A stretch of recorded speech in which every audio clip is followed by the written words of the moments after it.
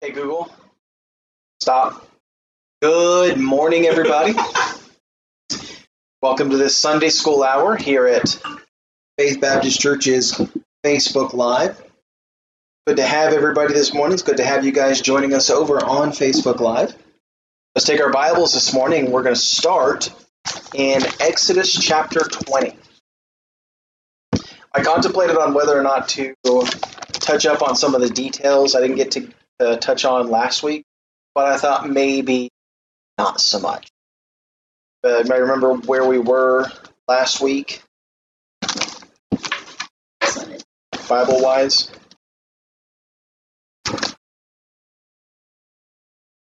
We were in Genesis, yeah. I remember. Well, you know what I remember is I remember a lot of the rabbit trail. Yeah, that's fair.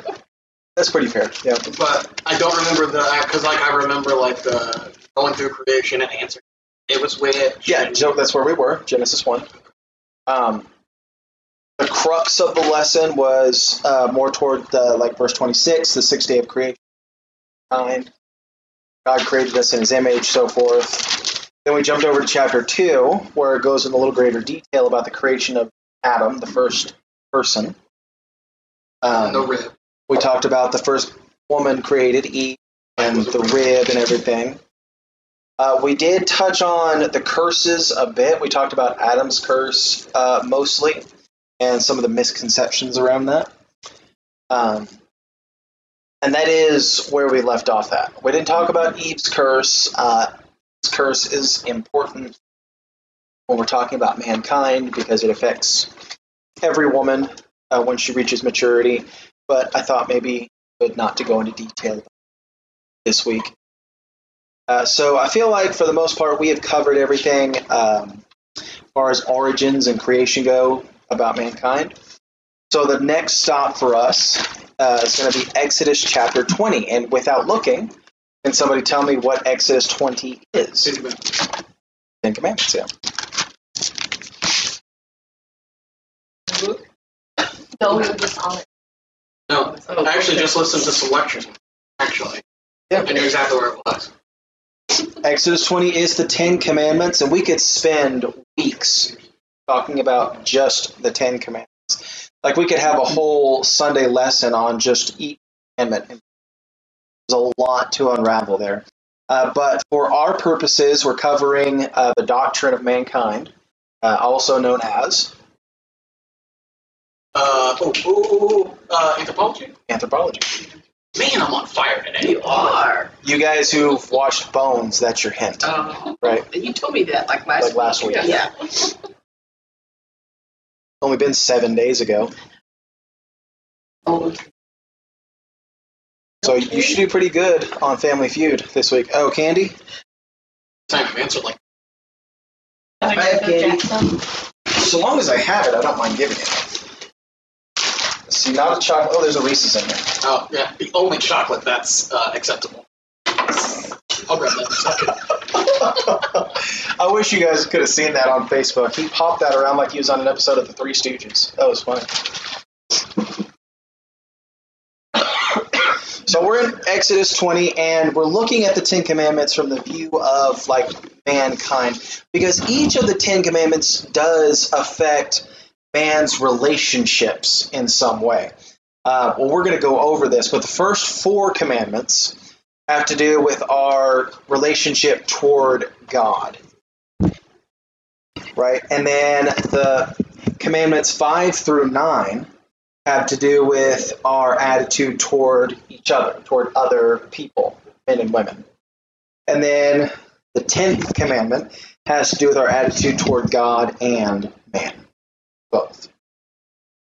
And we're going to go through each of these respectfully. 1 through 4 is the relationship with God. 5 through 9 each other. Is, attitude toward man. And then the 10th is both, toward man and God. So it says in verse 3, we see the first commandment, thou shalt have no other gods before me.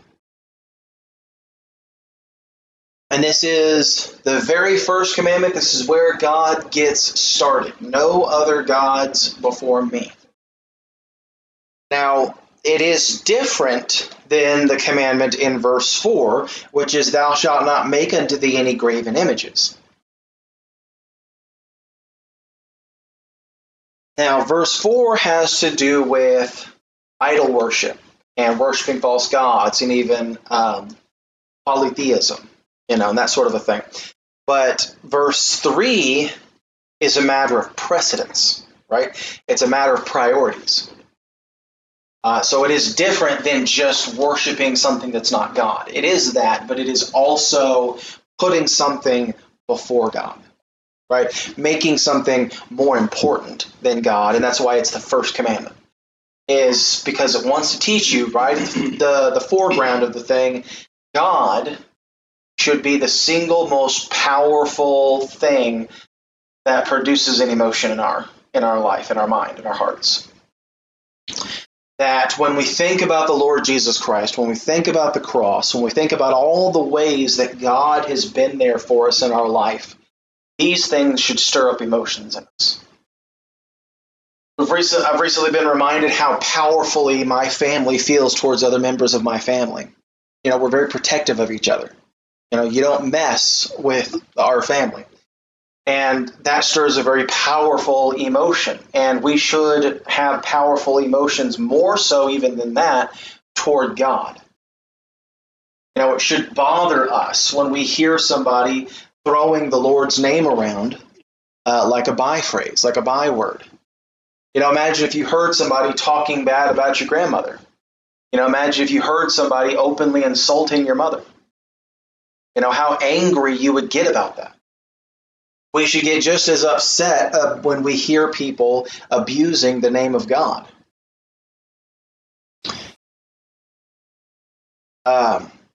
So, no other gods before me. Those two words, before me, that's what gives us the impression of priorities.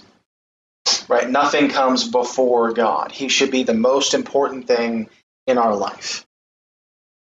And then we have talked about the graven images, nor any likeness of anything that is in heaven above, that is in earth beneath.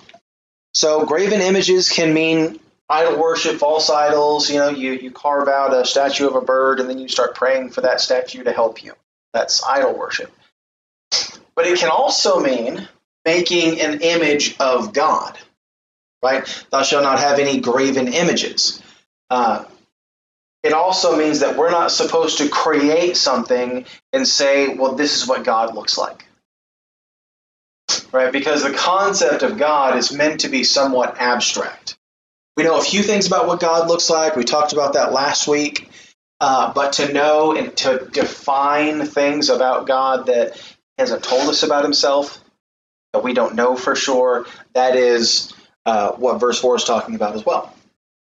And so we're not supposed to make anything that we think looks like God. Verse 5 says, thou shalt not bow down thyself to them, nor serve them, for I, the Lord thy God, am a jealous God, visiting the iniquity of the fathers upon the children unto the third and fourth generation. That is, in fact, a very jealous God, yeah. The next commandment we can find in verse 7 says, thou shalt not take the name of the Lord thy God in vain. So this is also another one of those things, right? Doesn't necessarily mean just one specific thing you say, because you hear a lot of people say this means cussing to use God's name, right? That is what you hear a lot of people say this means. Then you'll have a lot of other people who will say, no, it doesn't mean that. It means that when you take God's name with you out in the world as a Christian or as a believer in God, that you take it in vain. Like it means nothing in your life. It doesn't affect your life. It doesn't change your life. You're taking God in vain. And it doesn't mean one of those things or the other. It can mean both. Because it's a matter of taking His name in vain. It's a matter of God's name having an emptiness about it in your mind. Right? When you think of God or you say the name of God, that it holds no value in your mind. Right? That is the sin of this commandment. It's not one of these things or the other. It's a matter of what takes place in your head. So if you're able to go out and say God's name and it means nothing to you, yes, that is a sin. But also, if you go out, claim to be a Christian, putting posts on social media about going to church and posting Bible verses and stuff, and then you live around people who aren't Christians, in a very sinful manner and lifestyle, you lie, you betray, you cuss, you smoke and drink and cheat and all these things, then you're taking God's name in vain. It's not doing anything for you in your life. And so that is also what it means. Let's see, verse 8 is the next one. Remember the Sabbath day to keep it holy. Now, we believe, and this is an important thing to note, is that in your traditional Baptist church, most people are going to believe, like we do, that the Sabbath day is no longer considered Saturday, like it was originally. We now believe that the Sabbath day is Sunday. We do this for a couple of reasons. In the New Testament, you can see a change. Number one is because Sunday is the day that Jesus died on. Right? So that is the new holy day. For that reason, because it was the day Jesus died on. Also, you can see in the New Testament that after Jesus dies, that is now the day that the church meets on. It's not Saturday. In the New Testament, after Jesus dies on the cross, they are meeting together on Sundays. And it's not just one day. You can see that many times throughout the Bible that they're meeting on Sundays now, so long as they can. Because remember, the church was being persecuted and people were being killed. So oftentimes they would meet just whenever they were able to. But if they had the choice, it would be on a Sunday. So you can see where between the setting down of the Old Testament and the setting up of the New Testament, that is one of the things that changes.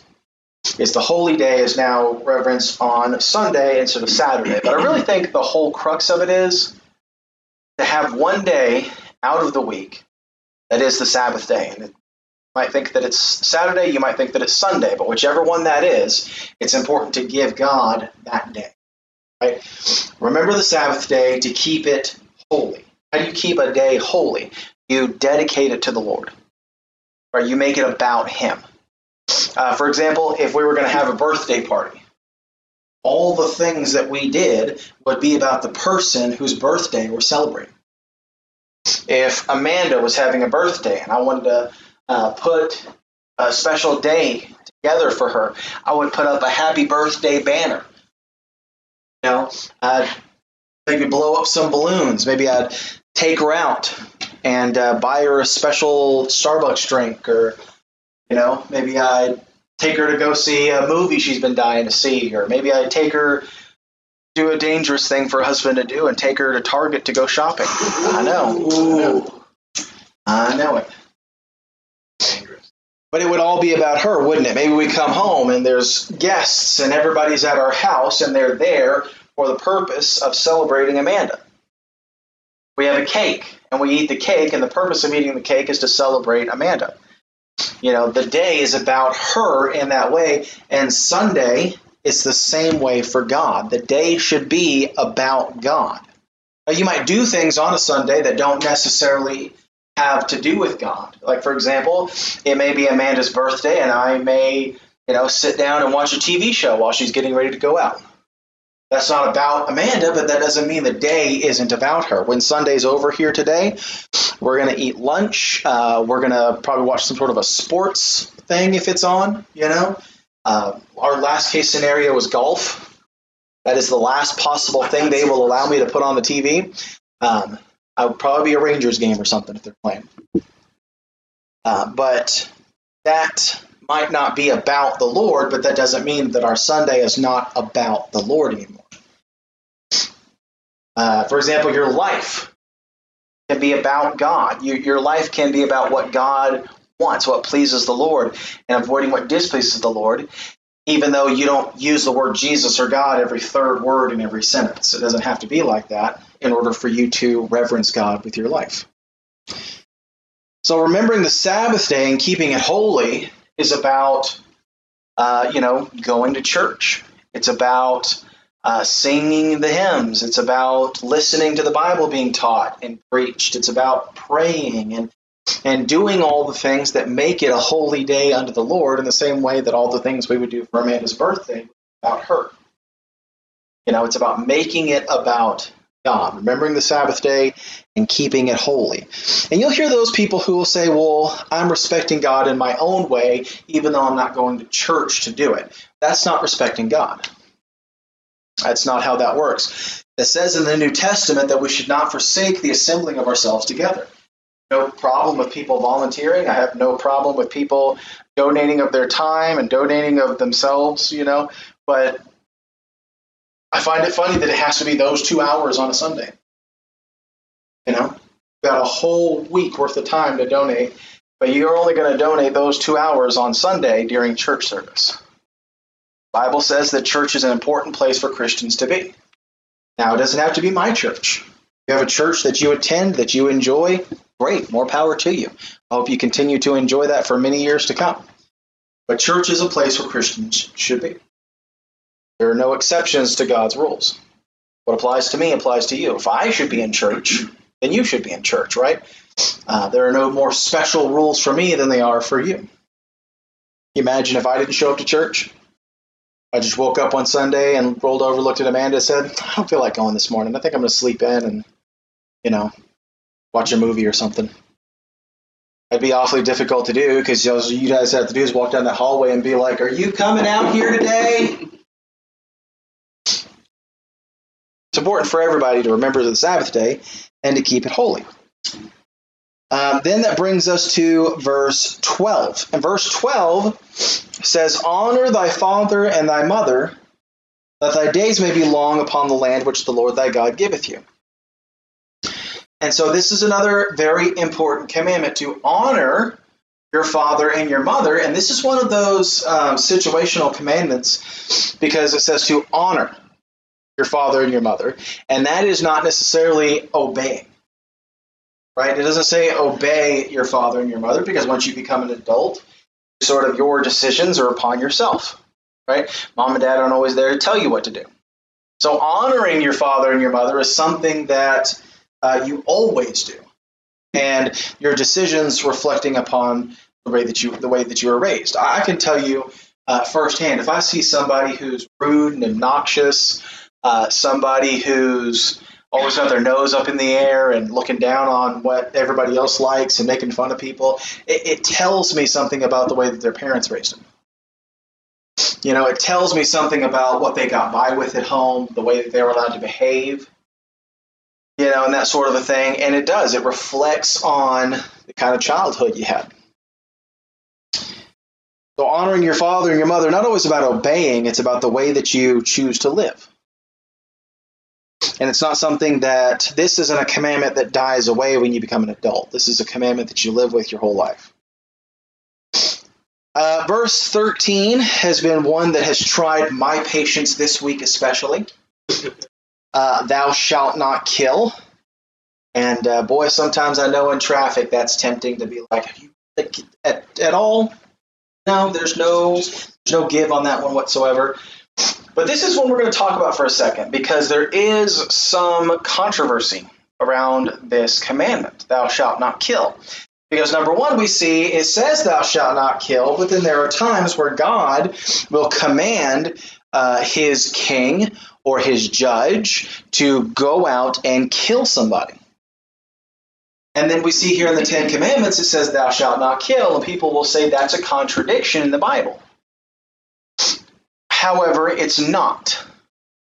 And I know it says here black and white, thou shalt not kill, but once again, with the Bible, you have to have context, right? So it doesn't mean thou shalt not kill, and you're putting context on it anyways in your argument, because you're assuming it's talking also about people. And that's pretty fair. It is probably talking about people, but it doesn't say it's talking about people. It could mean thou shalt not kill at all, period. So, it could go as far as to say every time you swat that mosquito that you've broken God's law, right? It doesn't say that that's not what it means. But we could probably assume pretty fairly it doesn't mean mosquitoes. Right? We can probably assume pretty fairly that there is a context to what God is saying.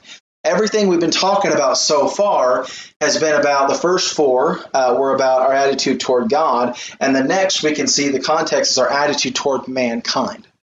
Right? We're not talking about a king going and fighting a war against an invading army. Right? We're not talking about tearing down an oppressor. We're not talking about killing a tribe of people who sacrifice innocent babies to the fires of their God. Right, which was often the case when Israel was told to go in and take battle with somebody. We're talking about a Cain and Abel situation, right? We're talking about evil intent of the heart, right? We're talking about a man or a woman in their anger and in their wrath going out and taking a life of their own choosing because that was the evil they decided they were going to do. That was the solution to the problem that they had.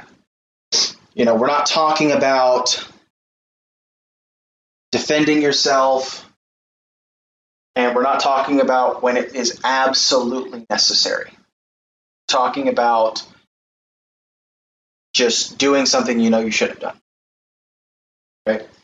And as you look through the Bible and you see the examples of times where God has told somebody to go kill somebody, it is always a last resort, right? It was never the first option. Can anybody give me an example of this throughout the Bible where God told somebody to go kill somebody? The judge, Deborah? Yeah. Samson. Servant, the soldier that came in.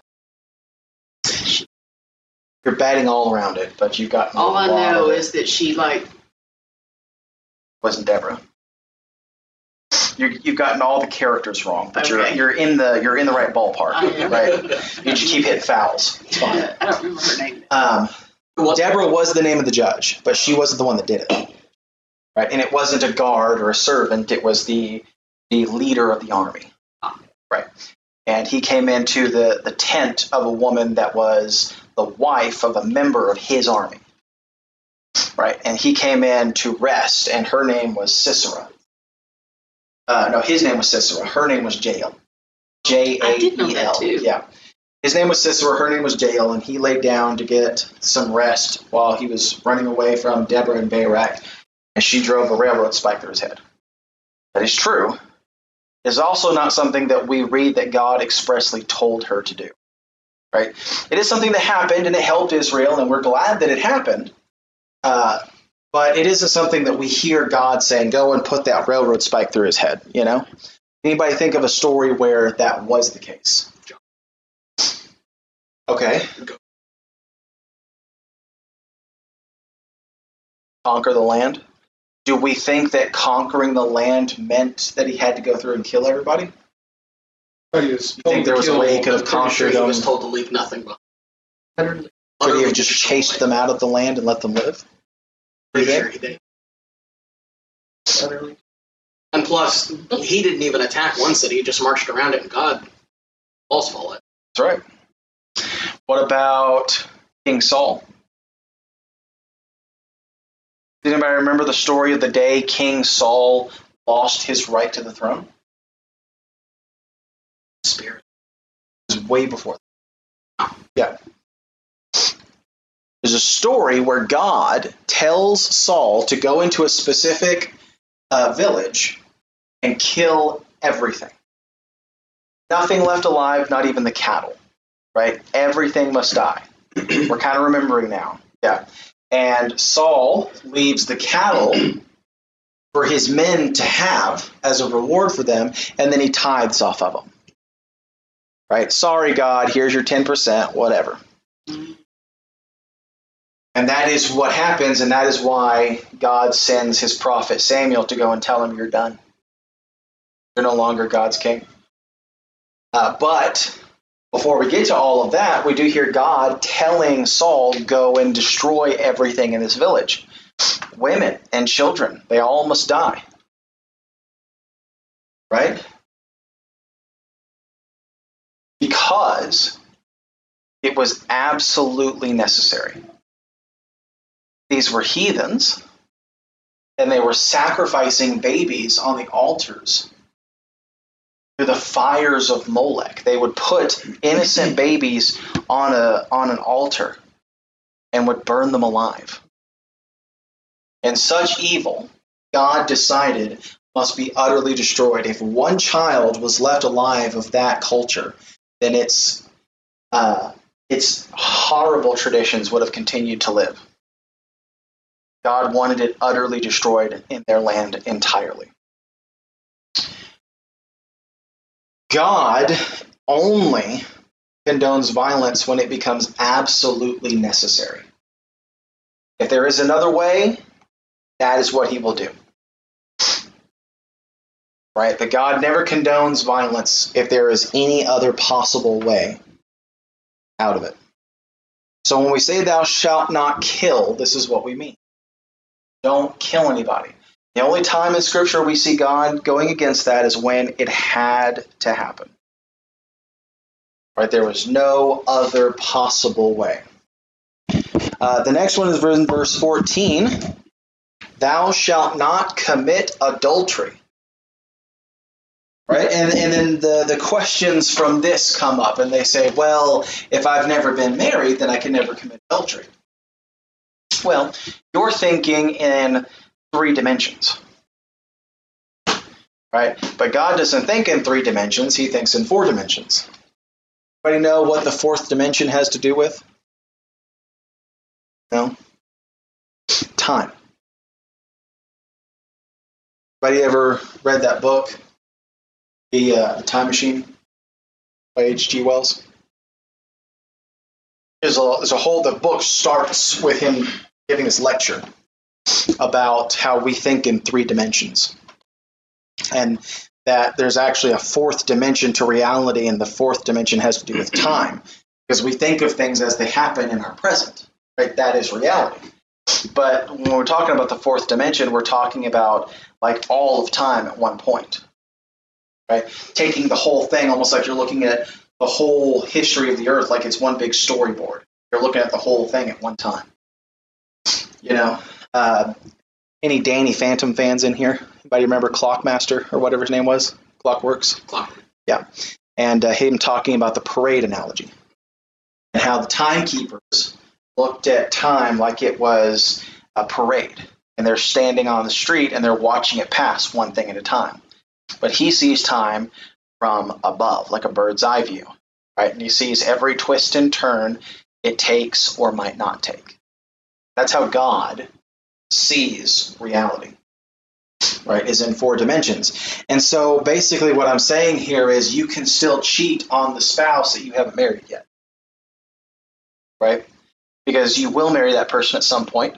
You will get married. You will want to be faithful to that person. And just because it hasn't happened yet doesn't mean it's not adultery. Teenagers and young adults need to understand this concept. Fornication can still be considered adultery even though you haven't been married yet.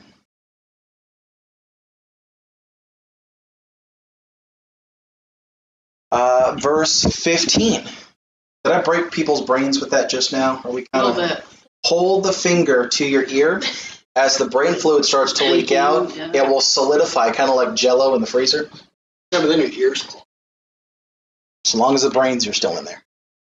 I've been working with one ear for a decade now. Thou shalt not steal. Right? And this is one of those commandments that is universal, unilateral, never, this is never okay. Thou shalt not steal.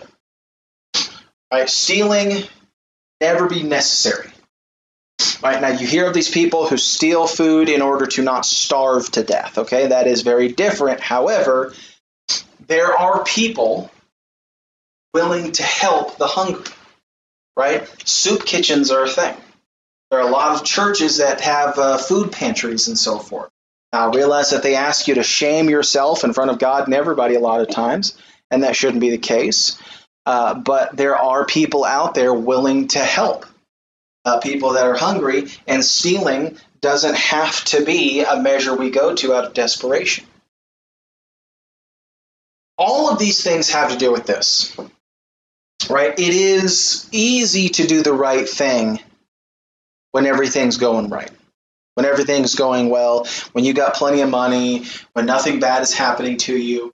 It's easy to do the right thing then. What really defines who you are as a Christian and as a person is how you behave when things aren't going well for you, when things are going poorly, when you're at the end of your rope, desperate, and you don't know what to do. How do you behave then? That determines the kind of person you are and the kind of Christian you are. Right, in verse 16, we have the next commandment. It says, thou shalt not bear false witness against thy neighbor. That is basically lying. Right? Bearing false witness against your neighbor, that is lying. You also notice that a lot of these commandments are basic and fundamental laws in every country around the world and throughout history. Right? Every country has had a law about stealing. It's against the law anywhere you go. You can't just walk into a store, take what you want to, and run. There are going to be police in any country you go to that are going to arrest you for that.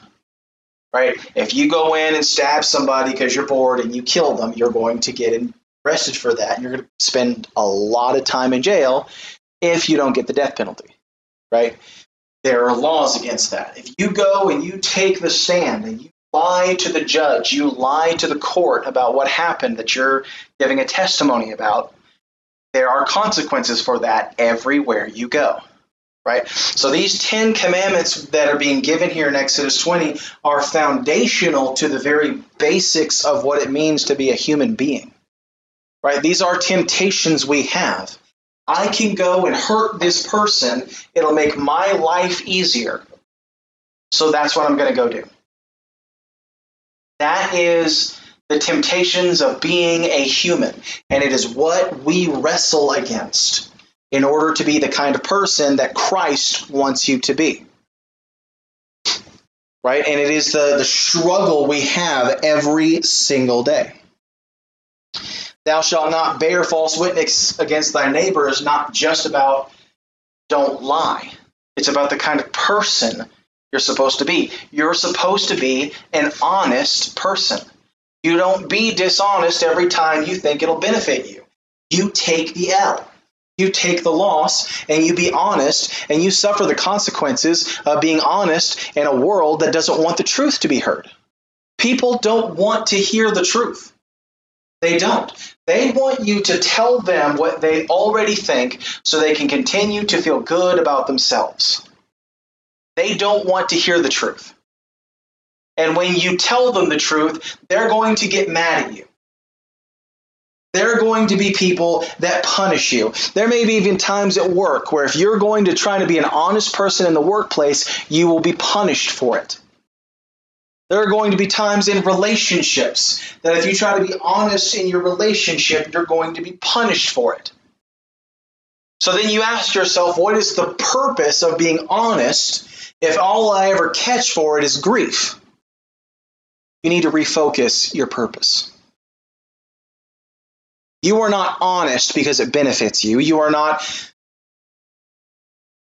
righteous because it benefits you. You are honest and you are righteous because the most honest and the most righteous being to ever live took your filthy sins, took your horrible things, and died on the cross to become those things so that you might escape the hell you deserve for your lies. And you don't do it because you have to. You don't do it because you'll be punished if you don't. You do it because a very good friend of yours asked you to. Jesus asked you to. And if he means anything at all to you, you're going to want to do your friend this favor. It is not because you have to. It is because after he died for you, after he lived for you, after he resurrected and is currently sitting at the right hand of the Heavenly Father, pleading your case, right now, he asked you this favor. If you ever done any friend a favor before, Jesus deserves for you to do him this favor. And then we come to the last of the 10 Commandments. And the last of the 10 Commandments we find in verse 17. And it says, thou shalt not covet. And it says, thou shalt not covet thy neighbor's house. Thou shalt not covet thy neighbor's wife. Hello. Nor his manservant, getting a little weird now, nor his maidservant, nor his ox, nor his ass, nor anything that is thy neighbor's. Right? So this is something that has to do with both our relationship with other people and our relationship with God. Right? Because when I look at something somebody else has and I say, I don't have one of those, I want one of those, I deserve one of those, why don't I have one of those? That is a twofold problem in my heart. Right? Because firstly, it's a problem that I have with that person. Because what I'm saying when I'm saying that is, I deserve that and they don't. Right? And that's a bad attitude to have, and most of the time it's just not true. Right? Because the equation of that you're not taking into account is you're saying they don't deserve that thing that they have. And that's a pretty horrible way to look at people. To say you don't deserve that. You're not good enough to have one of those. That's not fair. Right? So that's a problem with mankind. Also, it's a problem with God. Because what you're saying in essence is, I should have one of those and I don't. God's being mean to me. I deserve to have this good thing and I don't have it, so God's picking on me. Well, we've been dealing with that a little bit with the book of Job. We just last week came into a good and neutral third party called Elihu. And most of you probably never heard of Elihu. That's because Elihu is a young man who is getting on to older men and is right in doing so. And, you know, churches don't want you to hear about that because they're old men that are a lot like Job's friends and are wrong. They don't want the younger people telling them how they're wrong. So you might not have heard of Elihu, but he's in there. And he's telling Job, now Job, I'm not real happy with you either because you're kind of having this attitude that we're talking about here. God hasn't done right by me. Right? So it's not just our problem. Coveting isn't just a problem between us and each other. It's also a problem with us and God because God has done right by you. Right? If all God ever did was save you and never blessed you or answered a single prayer in your life, then he's still done right by you. And he's still giving you more than you deserve.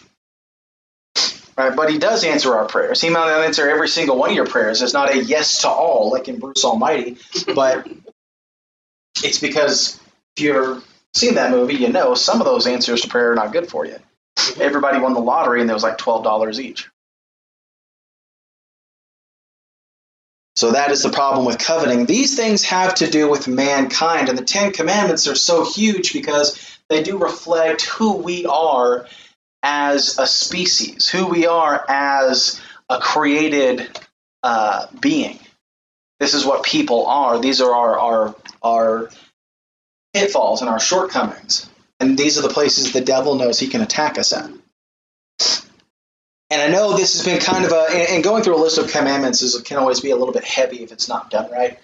But I do also want to preface it by saying this, not preface it because we're done, but I do also want to wrap it up by saying this. You cannot really and truly appreciate Mount Calvary the way that you should until you have first beforehand stopped to visit Mount Sinai. Right? You can't really appreciate salvation until you have seen the list of commandments that we've broken. Right? Because if you go into the doctor and the doctor gives you some pills and he says, start taking these and you'll feel better. You'll be cured. Are you going to start taking those pills? Not if the doctor hasn't told you there's anything wrong with you, right?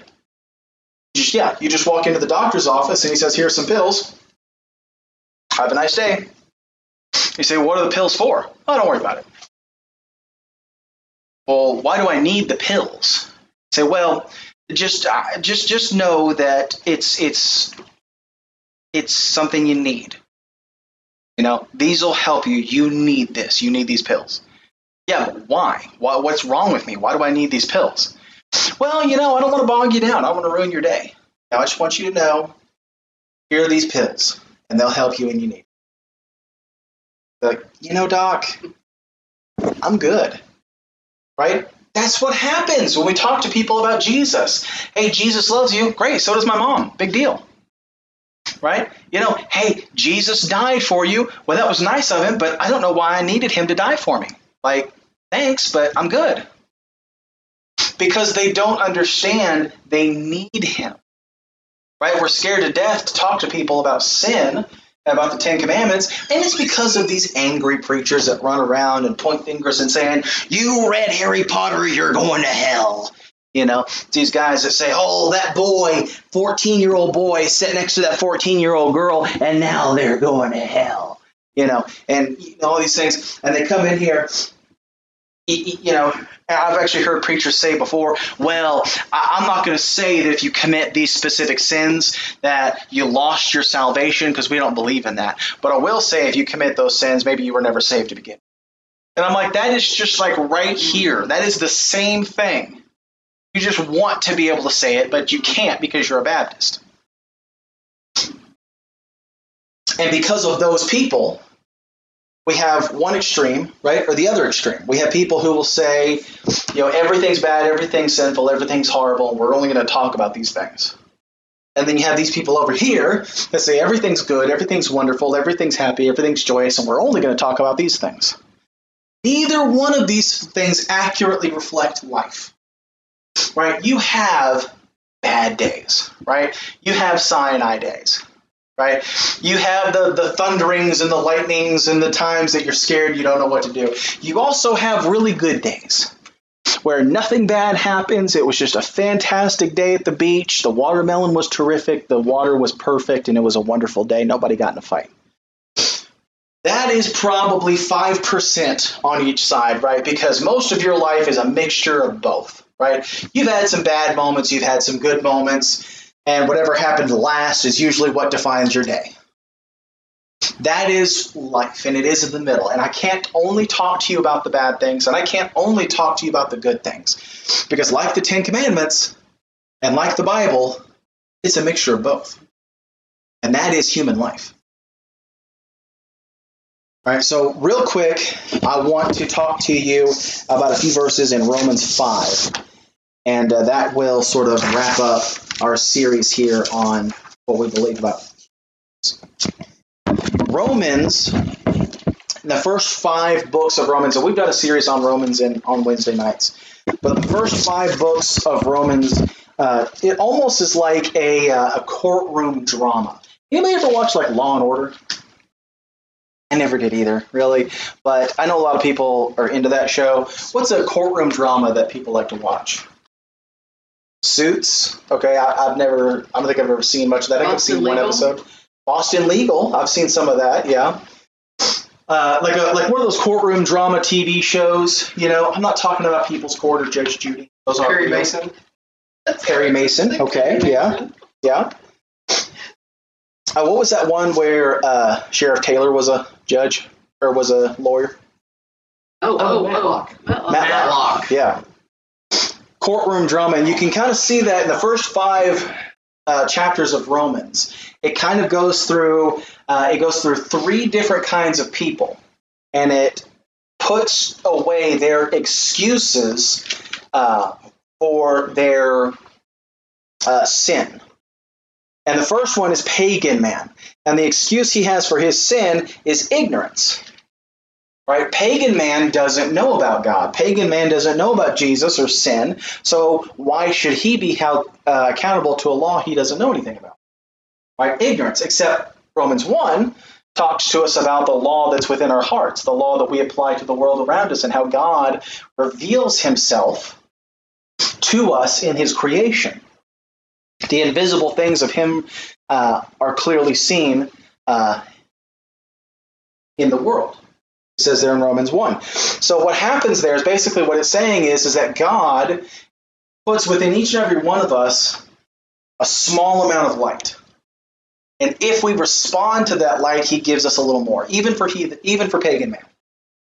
Pagan man gets a little light, and if he responds to it, he gets a little more and a little more. And it's my firm belief that if pagan man responds to enough of the light that God's put within him, a missionary is sent to that man. The gospel is sent to him in some way. And he receives the gospel if he responds to that light. I fully believe that is what happens. Then we come to the second one, which is moral man. right? These almost sound like supervillains. Moral man. Moral man, his defense is indifference. It's comparative morality. You do the same thing as the heathen, but in a more refined way. Right? Moral man is trying to live a good life. They don't know about God. They don't know about Jesus, so they can't accept him. But they do try to live their life in such a way that they are a good person. Right? And that is their defense into getting into heaven, except the only problem is you don't get into heaven based on how good or how bad you are. The only access to heaven is the Lord Jesus Christ. He said, I am the way, the truth, and the life. No man cometh unto the Father but by me, Jesus says. So moral man is without excuse. And then we see religious man. A religious man's defense is innocence. Right? It's a cumulative morality. You do not keep the law, and as a Jew had more light through their rituals.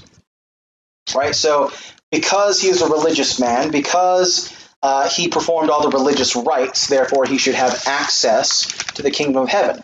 And this is a lot of what we see in like the Catholic Church, right? You perform the 7 sacraments, right? And that's what they believe. They believe that they receive salvation through the shed blood of Jesus Christ, just like we believe that. Only for them, they believe it's distributed through the 7 sacraments. If you do the 7 different things that the Catholic Church tells you to do, then you can go to heaven. And if you don't do those things, then you can pay the Catholic Church a certain amount of money, and they will pray you, your relative, out of heaven. That is how it works in the Catholic Church. Right? That is religious man, and that is his defense. The only problem with that is when Jesus saw them selling sacrifices outside of the temple, what did he do? He went and flipped over the money changers, right? He started knocking tables over and screaming and literally whipping people with a whip. I want that Bible illustration, right? I don't need to see Jesus sitting next to a lamb with some sort of a light bulb behind his head we can't see. You know, I don't need that one. I want the one with tables up in the air and people running from him screaming while he's got a whip in his hand like Indiana Jones, right? That's the illustration I want. Imagine what he'd do if he saw a Catholic church today. Goodness gracious, he'd be whipping priests out of there left and right. Thought of a joke that would be entirely inappropriate. I could not say it, but there would definitely be some punishment going on in the Catholic Church.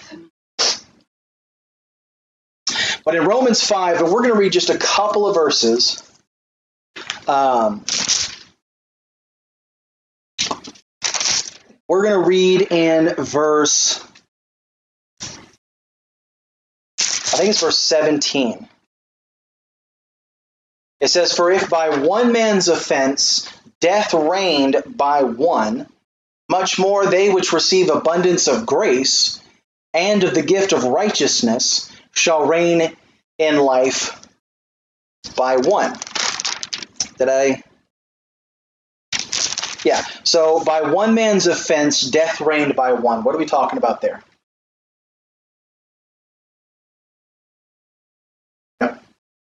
For by one man's offense. One man's offense. You know, an offense is something you did you shouldn't have done. So by sinning, you're... Right, who are we talking about? We said one man. Who is that one man? Adam. By one man's offense, death reigned by one. So we're talking about Adam. And death has reigned for as long as Adam committed that sin. Right? Much more they which receive abundance of grace and of the gift of righteousness. So who are we talking about there? Not Jesus specifically, but people who saved, right? They which receive abundance of grace. Right. That's us, right? The gift of righteousness shall reign in life by one. It gives us the answer there, Jesus Christ. Right? Therefore, as by the offense of one judgment came upon all men to condemnation. Even so, by the righteousness of one, the free gift came upon all men unto the justification of life. So we see there the parallel. The last Adam, or the first Adam, bringing death upon all men. The last Adam, Jesus, bringing life upon all men. And notice there also it says, and I just want to throw this in there because I am constantly putting Calvinism to death by reading the Bible. The free gift came upon all men. Right? Not the ones Jesus decided he liked before the worlds began. All men. The free gift came upon all men. You cannot argue with that. There is no loophole out of that one. The free gift came upon all men. All men may not have received the free gift, but it was given. It was offered to everybody. Moreover, the law entered that offense might abound, but where sin abounded, grace did much more abound. That is God's most beautiful and wonderful ability, is to take the most horrific, horrendous, horrible things mankind is capable of and overcome them and repair the damage and bridge the gap between us and him. Of all the amazing things we talked about God doing, that is the single most amazing. I am far beyond my time, and I do apologize, but we are done with why we believe what we believe about mankind. Next week, we will start our next series, and we will be back at, what do we say? Let's say 10 after. We'll be back at 10 after for the Sunday morning service.